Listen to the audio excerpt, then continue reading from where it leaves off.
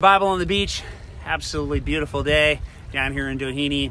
Just got some waves with my granddaughter behind me. The water's 70. It's a beautiful day. Thanks so much for joining me. Today we're going to be in Acts chapter 28, verses 17 through 30. We're actually going to be wrapping up the book of Acts today.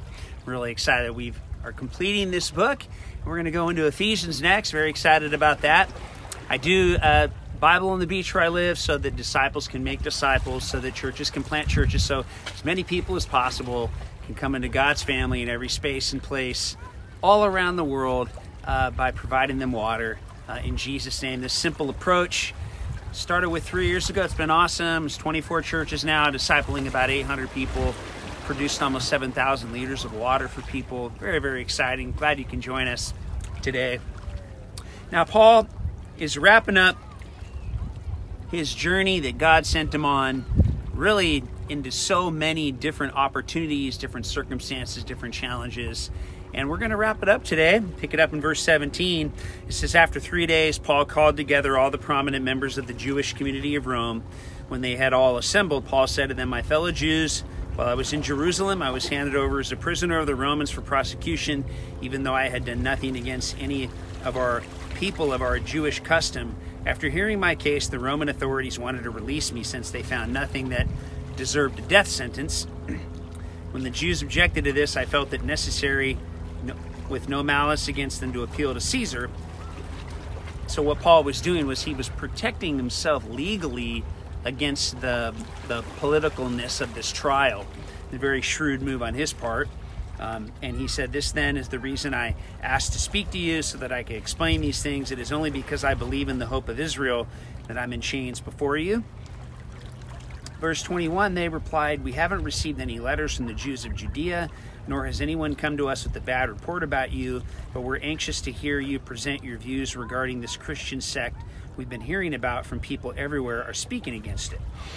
So they set a time to meet with Paul. On that day, an even greater crowd gathered that was where he was staying from morning until evening. Paul taught them, opening up the truths of God's kingdom. Paul was faithful to teach what Jesus had done in his life. Paul was faithful to teach the scriptures. That's what I try to do in my life, be faithful to the call of God in my life. God's made it very clear to me I'm supposed to pastor, I'm supposed to plant churches, I'm supposed to provide water. So I focus on those three things. There's a lot of noise in the world, a lot of problems in the world, a lot of opportunity in the world, but you have to align with the specific design that God has for you. You have to align with the specific calling that God has for you. For me, it's pastoring, planting churches, providing water. So I just align with those three P's, and everything else I tune out, I ignore, I focus in on being successful in the things that God has asked me to do. I encourage you to do the same. Get in a quiet place with God. Say, God, what do you want me to do? And then focus in on it, and you'll find your life so full and fun and fruitful when you focus on the calling that God has for you. Now, Paul says, some were converted, others refused to believe. They argued back and forth, still unable to agree amongst themselves. That's verse 25. And so you'll find this true in your calling. Some will believe, some won't believe. You do it for those who will believe. You just stay focused on what God's asked you to do, what he's called you to do today. They were about to leave when Paul made one last statement to them. He said, the Holy Spirit stated, it is well when he spoke to your ancestors through the prophet Isaiah. I send you to this people to say to them, you will keep learning but not understanding. You will keep staring at truth but not perceiving. You see, some people's hearts are hard. They can't get it. They're too smart for their own good. It requires faith in God to follow God. For your hearts are hard and insensitive to me. You must be hard of hearing, for you've closed your eyes so that you won't be troubled by the truth. And you've covered your ears so that you won't have to listen and be pierced by what I say. For then you will have to respond and repent so that I can heal your hearts. You see, this is every time when I teach the word, I always say, God, give me the eyes to see, give me the ears to hear, give me the heart to feel what it is you want me to feel. We don't have a knowledge problem. We have a perception problem. We don't have an information problem. We have a heart problem. So we always want to come to God with the right posture and in the right spirit so that he can move in our lives and he can move through our lives. Paul prophetically declared to these people, he said, look, you don't want to listen to the word because you don't want to be accountable to it. And that's like a lot of people in the world today. They don't want to really take God seriously, because when you do, then you're responsible for the things that he's telling you to do with your life, and you're responsible to follow the promptings of the Spirit. And a lot of people want to believe in God, but they don't really want to follow God. A lot of people want to feel God, but they don't really want to follow God. And so God is looking for the people that will yield their spirits to his Spirit, the Holy Spirit. In fact, a wise person says each and every day, Holy Spirit, I invite you now. Fill me. I want to follow you wherever you take me in my life each and every day.